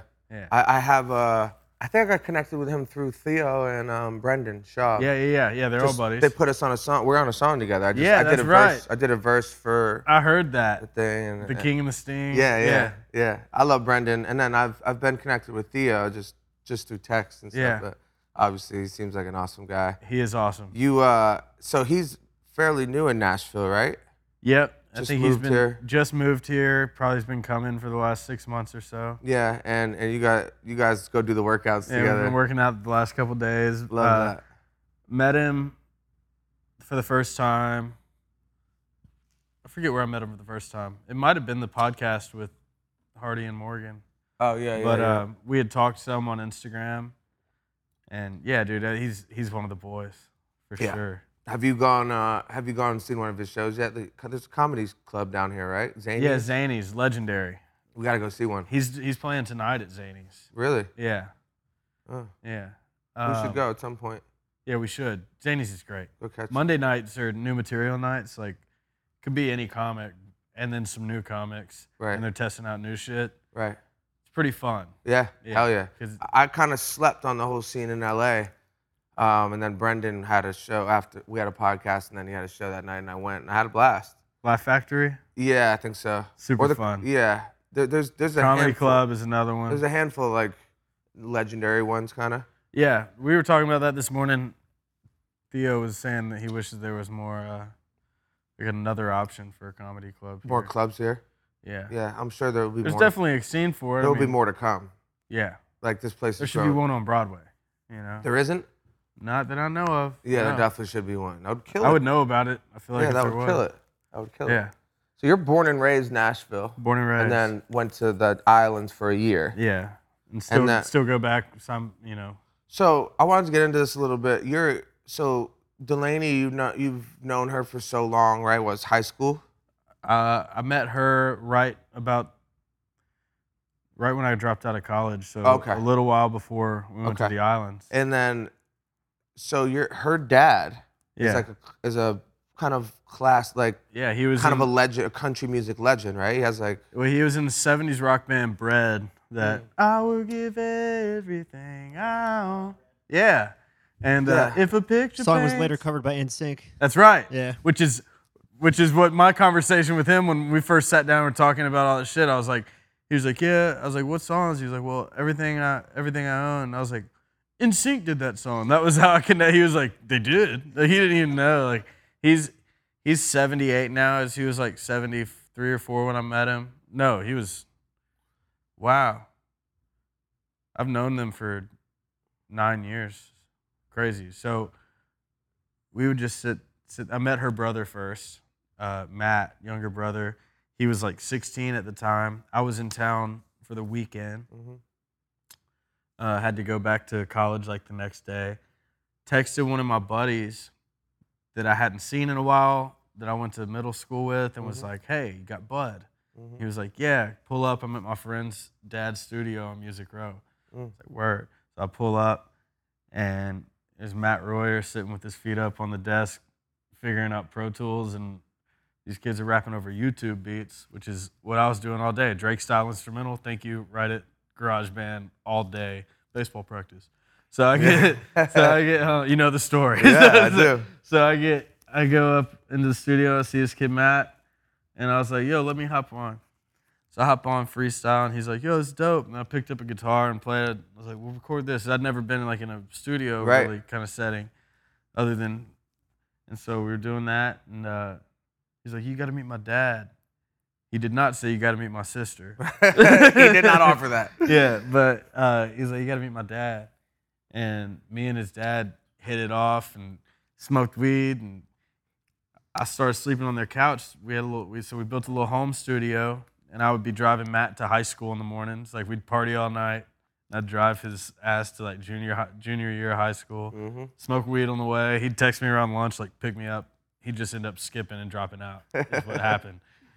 But in the meantime, Delaney's coming and going through her senior year of school. Boyfriend's also living at the house upstairs with her. So her dad's just like a G, just like Yeah. letting people. Yeah, well, yeah, he's a G, but it was also like Animal House there. Like it was run by the patients for sure. But like, it was it was bad. Wow, it was wild. Yeah, there was like a good year where me and Matt would just, use that studio on Music Row. It was just the party pad, bro. Whatever, everything. We had a phase where we did that in LA. Yeah, it was great. But the whole time I was like, I liked Delaney, but she had a boyfriend. Yeah. And I told him I was gonna marry her one day. You told the brother? I told the brother, I told the boyfriend, I told the dad. Told the I boyfriend? told her. Yeah, I told him I was gonna marry her one day. How do you react to that? I think he was shook. I don't know how. He's like, ha. Yeah, man. He was like, whatever. But You called your shot. I called the shot, and like a year later, they broke up. We went to the islands for the first time, and What was that? 6 weeks we were there was like when we became official. And Matt had like 2 years worth of. He was fucked up about it because we had tripped mushrooms together and all this stuff, and he was like, You felt some kind of way about it. But I was like, I told him a week or 10 days into knowing them that I was like, I'm gonna be with your sister. And then we had 2 years of friendship. Then we went to a year of friendship, went to the islands. Right. He had to readjust, but now we're still best friends. That's fire. He's my brother-in-law. That's like best case scenario. And he's killing it. He's a fire producer, great chef. Is he a fire producer? Yeah, he makes dope shit. Oh, fire. Yeah, He's the chef. he's the chef. Gotta have him over here. Yeah, This place is due for a nice chef. Yeah, nice yeah. chef cooked meal. yeah. Maybe ASAP, honestly. He cooked for Monty and Avery Littman last week. Wow. Yeah. Fire. So is he plugged into the network here? Obviously you're his father, and then knowing you so well, I feel like that's like a great The market. cooking has gotten him into a lot of doors.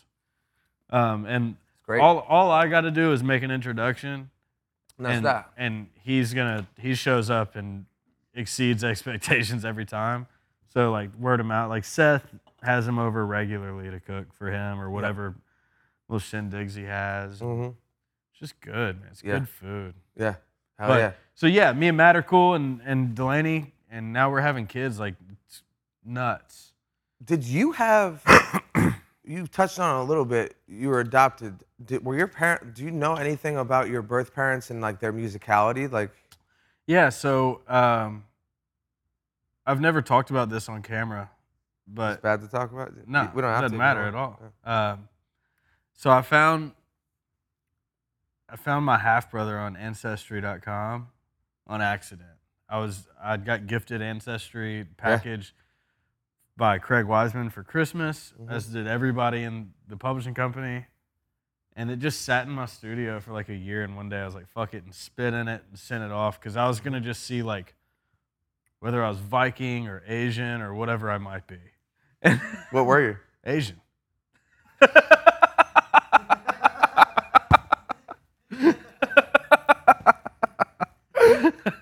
ended up being Viking, but Scandinavian or whatever. But so that was all I was looking for, and 6 months go by, and I get this notification. It's like, you've connected with this guy, and he's either your half brother or your first cousin. So I sent dude a message. I looked at his little profile picture, and I was like, he does kind of look like me, like right here. I was like, relative. Like I said, I'd never seen my DNA in something, so I was like, thought I was maybe just thinking I saw more than I did. Say, hey, linked with you on Ancestry.com. I'm adopted. I was just curious, do you have any blanks in your family? And said my mom's name. And he responded, he was like, yeah, that's my mom. Hold on. And so apparently he calls his mom and was like, hey, Keith just called me, which is what she named me. Right. And she was like, well, I figured I'd have to tell you sooner or later. So he'd gone 31 years. Wow. Never knowing that she had one before him, or after him, while she was like in his life. And so Shane called me and was like, hey, you also, man, you got a half brother there in Nashville too, who's rapping and singing, and No way. his name's Kiefer. That's his real name, which is what my adopted parents always call me, Kiefer. Whoa. And he's tight, man. He's got all the instincts. So I went with what I knew and looked up. He sent me some stuff to see on Facebook, so I kind of just go in a rabbit hole. And so my birth mom's dad, he has like a every Friday night bluegrass jam. He's got a Fu Manchu, cowboy hat. I actually have the composite guitar. I have the same guitar he's playing in one of the pictures. Totally looks eccentric or all that shit, but apparently him and my mom don't talk. So, but like, I didn't pull threads any further than I want to. I kind of just, I had the affirmation that I didn't know I needed, but I always was in the back of my mind looking for it. And what was that affirmation? That God put me in the most perfect place to be doing what I'm doing, and to be an example to other people, to just like, if you feel like it's who you are, it's who you are. Yeah. Don't doubt that, because my older half brother builds guns from scratch, like hundreds of guns, like that old Civil War guns, like great, super genius, built a banjo, figured out how to play it on his own. Wow. Built it, played it. Like, I don't have that in my head. And then my younger half brother, we graduated high school the same year. And he went to high school at a school 20 minutes away from here. We have mutual friends on Facebook when I found him. Wow. So like, it's crazy. It doesn't matter where I've been plopped in the world, music was gonna be a part of what I do. Yeah.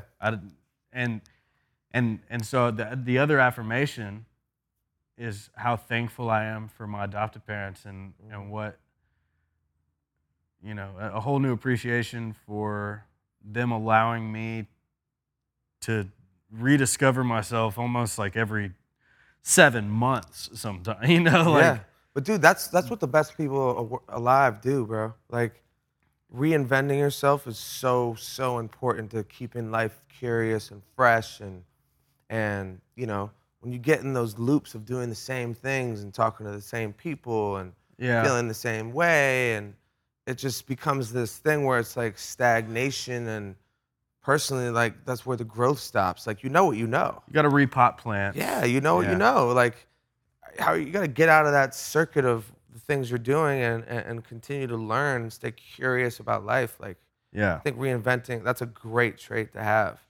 Granted, it could feel erratic, and some people, you know, could be an anxious feeling that accompanies that, because you know, there's what we crave. What we're craving there is security. Yeah. It's an illusion of security, though. Like, it's not really security. You know what I mean? Like, just knowing what you know and staying in that comfort zone. Like, personally, it will breed discontent. So the fact that you had that in you is a big part of, you know, like, that's a big part of, personally, I think it's not success, but happiness. Like, being able to constantly challenge yourself. Who are you? Why? You know, and adjust. Yeah. So it's cool. Yeah, it's the only thing that's going to keep anybody going. You know, I feel like, because in this industry, and now more than ever, maybe even unfortunately, things change so fast. Yeah. It is like, this industry's changing fast. I mean, you know, now you can't go into a label without them asking about your fucking TikTok following, how many videos, how many streams you got on your TikTok videos. You know, and like 2 years ago, Didn't exist. We got to set up your YouTube channel. Now that's dated.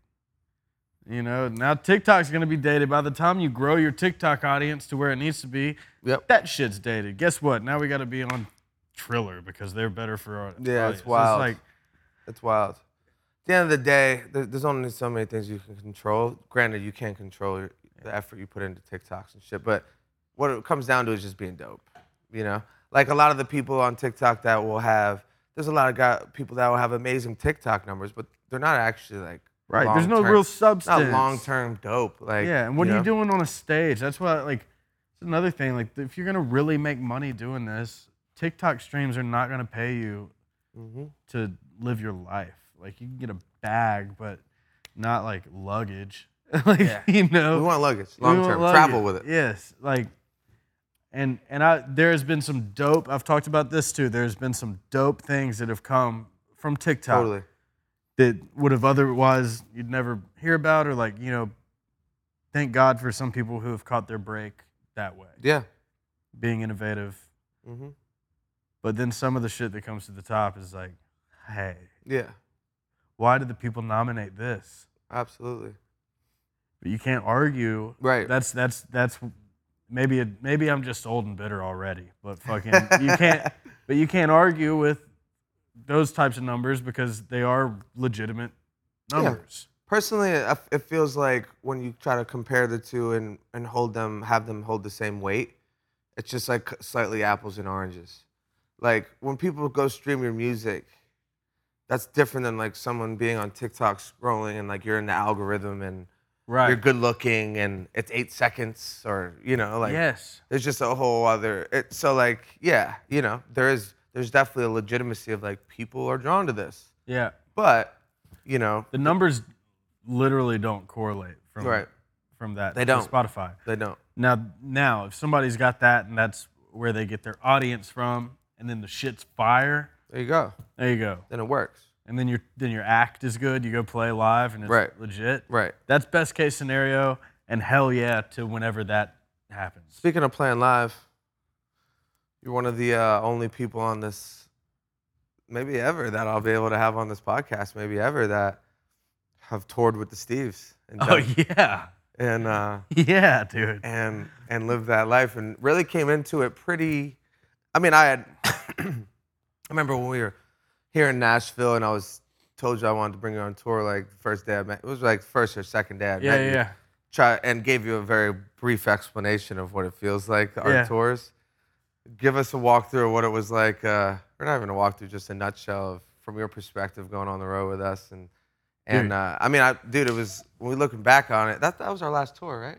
It's the last time we've toured, That was so fun. and it was just so. Yeah, I'll it give was a you blast. the first metaphor that came to my mind right now. All right. Doing the polar bear plunge and then getting held underwater until you almost died. He almost died. Until you almost died. Then you come out and you feel awesome though. You get pulled up and like you definitely had to be resuscitated. Hypothermia. Yeah. Lost a finger along the way. Yeah. But I would jump back in the water. Lost a lot of good men out there, man. Man. Good one. Came up with a lot of good quotes. Good Stephen Mingle. Stephen Mingle. Man. You kind of want to fuck? What was the jingle? Sing Kind us of the want to be Mingle. single. What is it? Da-da-da-da-da-da. If you kind of want to fuck, kind of want to be single, sign up for Stephen Mingle. Yeah, dude, and it was a polar vortex the whole tour. Yeah, it was crazy. It was negative 32 in Minneapolis. like real was shit. a record. Negative 32. Pretty sure our agent routed Yeah. Every night. It just was faster than us. It'd get there, we'd pull up, park the bus, Yeah, 4 a.m. Yeah. And girls were standing outside waiting to get into that show in skirts. Like that's dangerous. You saw the Stevenson passion out there. I performed in shorts and an unbuttoned shirt that night and no shoes because I was like, I hear it's cold outside. Little birdie told me it was freezing cold outside. You're up there singing beach music. Yeah. Oh man. That's that funny. was the best. I mean, the cold nature of every intense moment of being too drunk or all that was just intensified. I remember hearing about falling asleep on the fucking snow outside of a venue, Mm-hmm. and I just texted Versace's. Like I dropped a pin and was like, help. Come get me. Come get me. we literally would lose a few good men out there if we didn't have Versace. Like, I would have died. I would have died that night. he literally, yeah, he like more or less saved your life. Where was that? Like St. Louis or something like that? I think it was either St. Louis or Kansas City. I think it might have been. I'm impressed by my memory on that one. I think it might have been St. Louis. The reason, it was St. Louis because the night before we were at Kansas City in that old ass theater building, but it was also ice frozen. I remember busting my ass walking behind that. I had diarrhea in the pizza joint next door. Yep. You know, the tour diet. Dude, Gets ugly out there. Waking up and shitting. I mean, we got food poisoning. Yeah. We literally had every We all got I sick shit at my the same pants. time. Stephen Mingle. Stephen Mingle. I shit my pants in as far up right as we went. New Haven? New Haven. Dago shit himself in New Haven. Yeah, he shit his pants out there in the crowd. Yeah, we have it on camera. Oh, there was a night. It was a night or two before. It was Syracuse. Syracuse. That's where we got sick. yes. That's where. Remember it got canceled because of the temperature. Yes. Did we go to Buffalo right after that? Did we go to Buffalo last don't- time? I don't believe we did. I think Syracuse. Syracuse was our highest. Because I remember it hit me where the bus is parked, and I go down the stairs. I'm kind of jogging, clenched to go behind the bus. The clinch And jog I got is to a cross tough- the street to get into the little coffee shop where I'm gonna go take a dump. Poor place. And I get halfway across the street And that was that. and just shit my pants. Yeah. And Talk about humbling. Just immediately called Fader. Was like, grab me a room. Grab me a room at the hotel. flag down on Uber. And Yeah. I had to go get a room at the hotel, sat man. in the bath.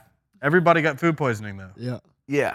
Yeah. And It was from the little Mexican joint, right? I remember going. We all got it, and I remember going. We went to New Haven the next day, and that's where Dago shit himself out in the crowd. But like, I put on my game pants for that one because it was Did you think you were gonna shit yourself while you were performing? kinda. Did you feel like you could? A little bit, and I still drank and like And I had shat the day before. I was the day before y'all. it was shat is the exact word. Everyone, I had shat the day, wasn't shitting. all day the day before you. yeah, it wasn't shitting. It It was, was shatting. shat. Yeah. It was rough. Shit. So the entire Yeah. tour was Shat more or less exclamation summed point. up by that. It was a great, honestly, a great run though. We had a blast. I mean, that's our last time on the road. That's my lasting memory so far, right now. God, where's another good city? It was a good one. Mali of America. Mali of America with a little Emdema. Little Imdama did the Little aquarium. Emdema on the off day. The aquarium. Yeah, we had a good day. I remember meeting up with you guys. I would always like kind of Bought a big league polo jacket. I that would day. big league your off day shenanigans. Yeah. 'Cause you guys You were can't just- big league the Mall of America though. Yeah, Not no, all day. I couldn't.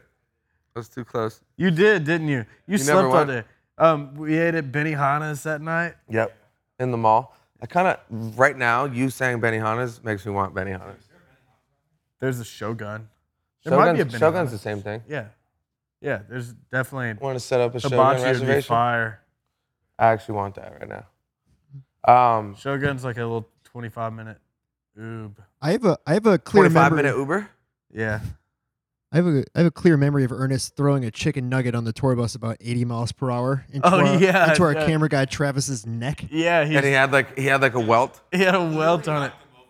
It's a It's amazing what you can do in the front half of a tour bus. It made Like the amount God. of bodies, just pure, like the pure volume of They can bodies that come acquire. through there, and like what the space and what you do with it, what you make of the space. Yeah. It's unbelievable. Yeah, it's an You maximize it, like you really learn how to maximize space on that on the dude. tour bus. That is my least favorite. Is when like if that gets crowded and hard to walk. I get so claustrophobic. We're not great dude. with that either. No, Especially when you got Kilmer at the front doors. dude. I get so claustrophobic. Hey, come on. Come on. Yeah, man. It was a lot of that. Not as bad as our past tours, but we're not great in that department. You know, Yeah. we're not super firm on the door. I can imagine past tours being way wilder. Stud Summer Tour 2014 Wow. doesn't get any more ratchet than that. Yeah. Yeah, we were just like fresh and juicy, ready for the picking. Anybody piss on you during that tour? Probably. Yeah, I mean, more or less anything went the entire time. Anything went. There was no rules. Was that the tour's chick drank lotion? Or was that on our tour? That I just was- wasn't there for that. I think it was on our tour. Because when I saw that on like the first episode of your podcast, I was like, "What? I think that was our when tour. was this?" I think that was in North Carolina too. She drank lotion. She didn't drink it. She lubed up her hand Oh yeah, and stuck her and fist down her throat. put her whole fist in her mouth. Which, for whatever reason, I was slightly turned on watching the game. She was bragging that she could fist her own mouth. But then she had to lube up. And naturally, I inquired. Here's some I was like, all right, well, let's see it. I don't know whose lotions it was. It wasn't my lotion. It was a loose lotion on the bus. I don't know. lotion. It was- Hey, it was- tough day to be a loose lotion. And she just started fucking fisting and fingering her own throat with the lotioned finger. It makes me what was in it want for to puke her? just thinking about it. I liked it. What was in it for her? Was she just trying to show off? Just a little Acceptance. Oh God, what a terrible world we live in. clout. 8 o'clock. We love it. Acceptance. Yeah. Yeah, just general cultural acceptance. it worked. It worked. I mean, she has a spot on my next tour bus whenever she wants. And dude, who doesn't love a girl that can stick a Johnson & Johnson Especially on fucking command. doused hand down her throat? Especially on command. Just, room full of people. Finger Totally fine with lungs. it. I like it. Yeah, I mean, dude, we talked about it earlier, but knowing that's how you really get to know somebody. We feel that was I've known these guys forever. We had a few new guys on the staff that you always get to know, but Dude, Man. from the actual job side of it, like the playing music, that was a really fun tour because I had total freedom Do to whatever you play wanted. whatever I wanted. I was rapping, and then at the time I had written that you can't drink all day if you don't start in the morning. can't for- drink all day. that Jake Owen hadn't cut it didn't yet. even have on hold yet, I don't think. And I was getting to test out. That was my first time really trying to sing country songs in front of a crowd. Really? Yeah. That was me testing the waters. Wow. I was like, Dope. oh, if this group of people who is fucking here for a rap show also can sing, you can't drink all day if you don't start in the morning. Yeah. Oh, this could work. Yeah. That was like, I loved getting to that. I mean, dude, part that of was it. part of, it was based off the connection, the vibe, and but also just like, it was part of, like, from a business standpoint for me and like an approach standpoint, like, I remember, like, I would go out and watch watch some of your set or at least listen, from the side room or whatever, because it was like an interesting little bait Yeah. floater out to the fan, because like we knew what I was planning on doing with the music, and Right. not that it's country, but you know, that ambiance and See that, how far you can push the envelope. yeah, and just like if they're gonna react to you, you know, and you're rapping up there too, so it's not like, and as you said, they're coming for, you know, I'll air quote a rap show, Right. hip hop show, Yeah, but you know what I but mean. yeah, but like, They're not there for a country music concert. right, Yeah. and then they get that music and react to it. It says a lot. Yeah. So that Says what we were saying about says what we were saying. motherfuckers listen to several types of music, and if they can, like, a fucking custom buffet, if you will, Yeah. we can offer, Exactly. especially for a live show. Like, I understand Yeah. honing in for a body of work, sticking to a sound, but once you have those body of works scattered out throughout, Right. you know, Right. a pie chart of genre and some overlap. Once Which you get is- to do them all on a show, it's like, hell yes. Yeah, and to our point, like I think most people, if they're sitting down listening to music for a bit, if they're sitting down for an hour or 2 hours of music, they're not just listening to one genre, No. you know. So why does it have to be like that in a live show? Right. And if they are, it's probably either Fish or like Grateful Dead True.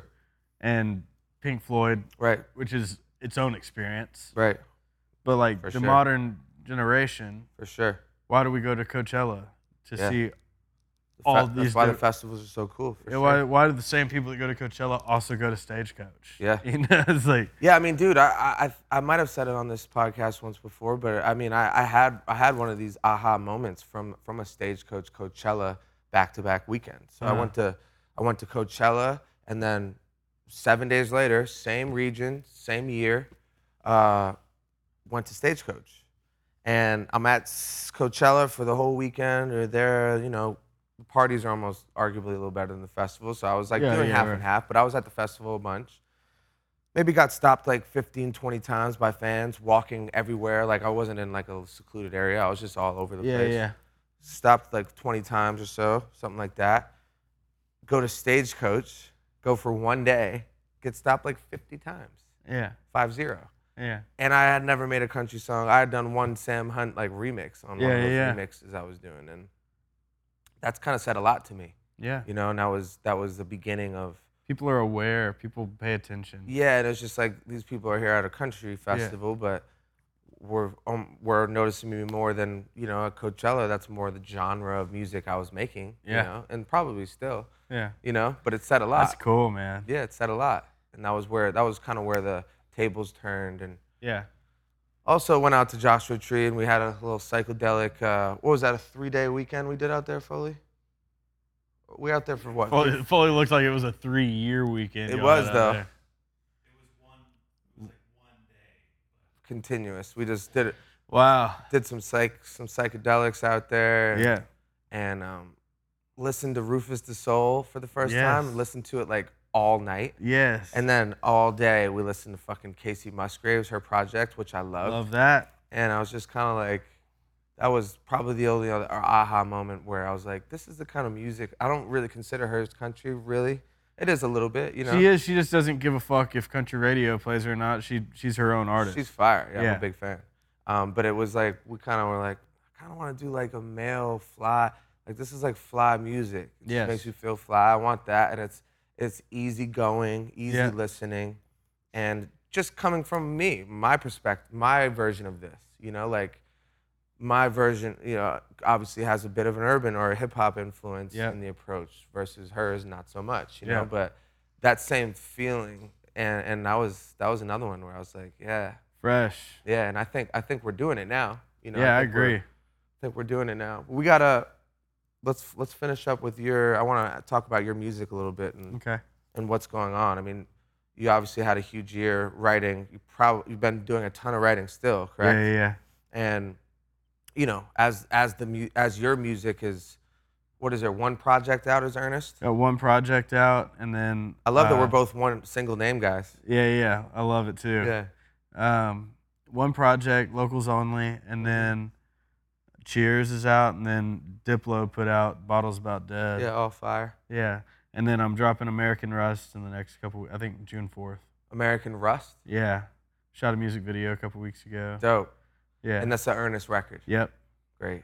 Yeah. And then an album in the works, or? I got a project I'm doing with this girl, Haley Witters, that's Okay. like 7 songs, And it's kind of like we started just by doing Islands in the Stream, a cover by Kenny Rogers. Or Kenny Rogers and Dolly Parton did the original. We did a cover, and it's like, you like Casey, it's kind of that vibe of like, you know, cool. But we went all the way down the retro and just wrote songs for this project. The aesthetic is all like 70s vintage, classic musical. Cool. And that'll come out sometime later in the summer. As for Ernest alone stuff, solo stuff, like right now just singles and dropping songs. And I got like 5 or 6 more in the bank, doing more collabs. I'm not like in a rush to put out an album. I think that's great. That's smart. I haven't been. I'm inspired to write songs, but I'm not inspired for a body of work right now. Yeah. It's just a whole different headspace. Which is totally fine. Yeah. Yeah. For sure.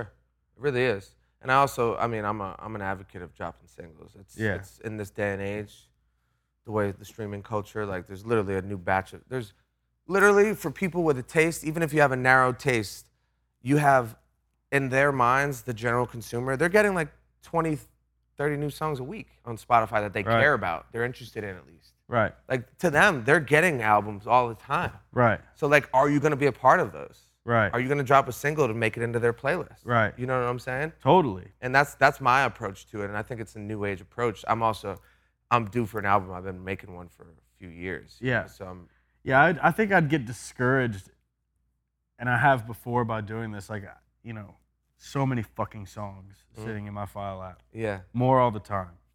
I looked the other day, I think it's like 1,400 just. You make songs fast. Yeah, and so it's like, I don't have 1,400 complete songs, but I got 1,400 audio clips of stuff over the course of the last whatever. So I've gone through a couple of times and put together a note of here's 8 or 10 tracks titles that could go together as a project. Here, what's the name of this project? You know, so I could see it all and organize it, see what I got. And at one point, I was like, I got 5 albums that if I had control over every bit of it, I would drop these. The other side of that coin is not only it doesn't like there's other people involved that have the decision making. I think a lot of that is my impulsiveness and ego, thinking I have to get this out, but I love this song, and then time passes and I go back and listen, like, oh, I'm glad that's not out. Right. You know? Yeah. It's something. The timing of it is all right. I've kind of just let go of shit that I can't control because I got really down and low and depressed and pissed and bitter. Yeah, because my expectations were wrong. Not my fault. Checked myself. Because the reality is I'm not going to be able to put out an album a year. Right. I might love a body of work, and the other people that have a say might not make sense to them or what their plan or what they know best. Yeah. It feels like you're right in this proper pocket that you're supposed to be in though right now. You know what I mean? Given, you want to have more music out. Yeah. But it feels like you're right in the upstream. Yeah. You know, and in a sweet spot. Do you feel that way? Yeah, and playing shows will help, you know, kind of seeing where shit is. Because when you're just going off of numbers streaming, my brand has been built because of the podcast over the last year. Like, definitely, my following has gone up. So now that music will get to be again a staple part of it, of the look of my, it just even as vain as my Instagram page will have more of me playing music. Right. Getting feedback from the audience in a live setting will help direct me towards what do I need to be writing. Do you like American Rust? Do you like Cheers? Right. Is Sugar still more your thing, or do you like some of my more songwriter country shit? Right. Then when I go back to the drawing board. Right. Yeah, I mean that will help craft that album when sure. you feel like you have an understanding of that exactly. Yeah. A year of just writing songs every day. I have songs all across the board. I don't know if it would even be fair to me or listeners to go pick an album out of songs that I wasn't necessarily even writing for myself. Right. Yeah, That's a valid point. And It's interesting though, because most people listening to my podcast and then probably yours even don't really it's a quiet, there's not a ton of light shined on the songwriting aspect of music. yeah, And I think the labels in the industry tries to not push it in the back, but like, for lack of a better term, yes, because like there's a connection from the artist and the people listening, right? And like, Yeah. I feel like when they know other people wrote it, and then the artist, like, and country's a little different because it's more Country is a little it's more part of different. the culture, and like you actually see country artists acknowledge the songwriters, and you know, like Right. there's actually a huge culture of the appreciation of the songwriters here in Nashville. yeah. which I totally That's see. one thing that makes Nashville great. I will say It is that. though. It really is, and it's Yeah. the place to be for what you're doing. Yeah, yeah, yeah. 100%.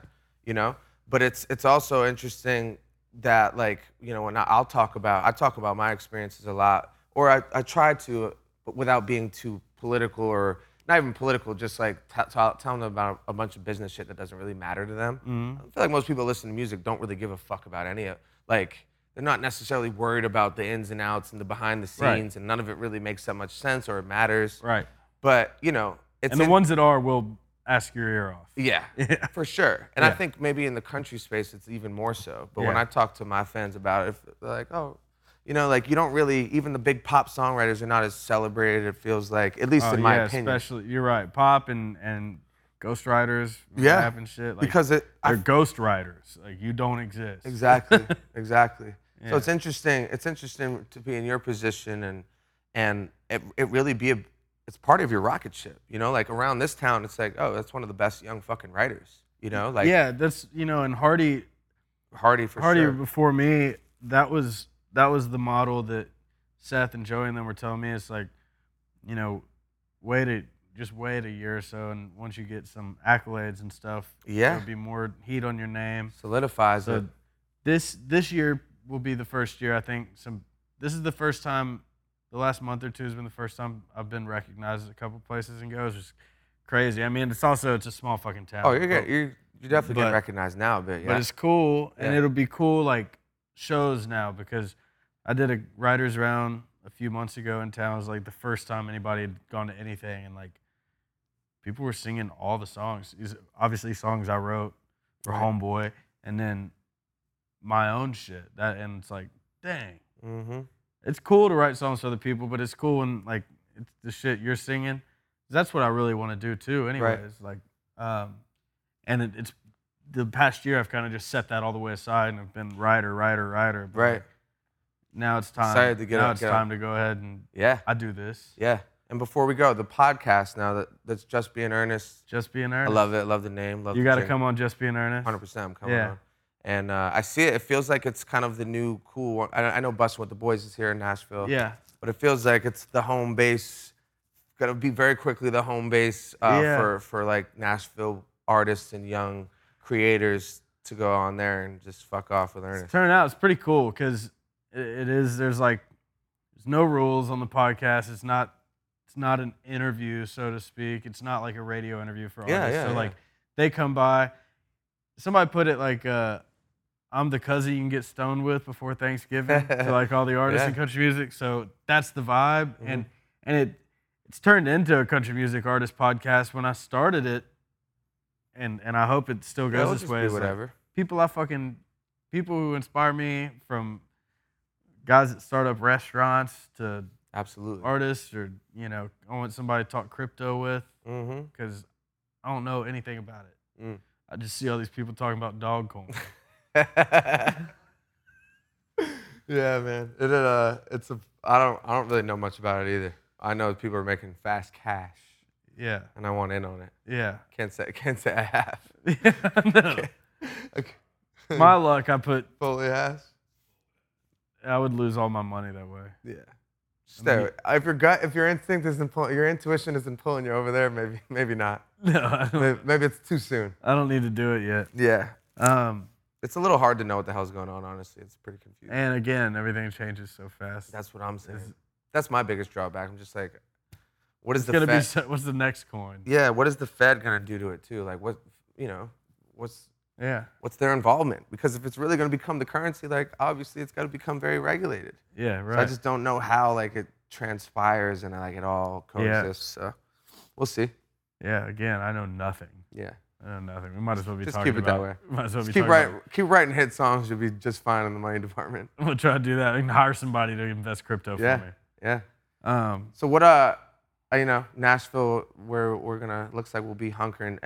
Even if I don't live here, this is gonna be a place we frequent. Oh yeah. And I know you're a big part of that. Yeah. Nashville loves you guys. Proponent of that. They do love the love is in the air. Yeah. Steve love. It feels good too. Yeah. And it's nice, bro. I have the same appreciation for the type of people here. Like I don't should know. make Steveville shirts. Yeah, Steveville USA. But it's just like the type of people we all like when we go on tour. You know, you were on tour with us. Like we love going to these bars and fucking regular people and just the feeling. Relatable. That's a brand people want to sign up for every time because it doesn't feel like you're signing up for a brand. Yeah. You just, hey, I know that guy. He's one of me. Mm-hmm. And that's why it'll work in country and especially the country community for y'all too, because it's like, yes, we show up, we have a good time. I'm not too cool for this shit. Yeah. And that's why. I mean, dude, like the country guys have reached out to me more than any rapper has. I've been making that kind of music for the whole time.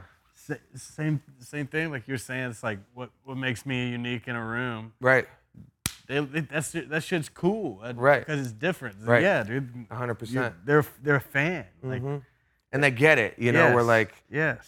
So it feels right. You know. So we're looking. This place is awesome. We'll be here for about 6 weeks. You just had you're a weekend to being a dad, so you'll see me. Our Stephen Mingles will be limited, but we'll make the most of it. Yeah, I'll just bring the kid.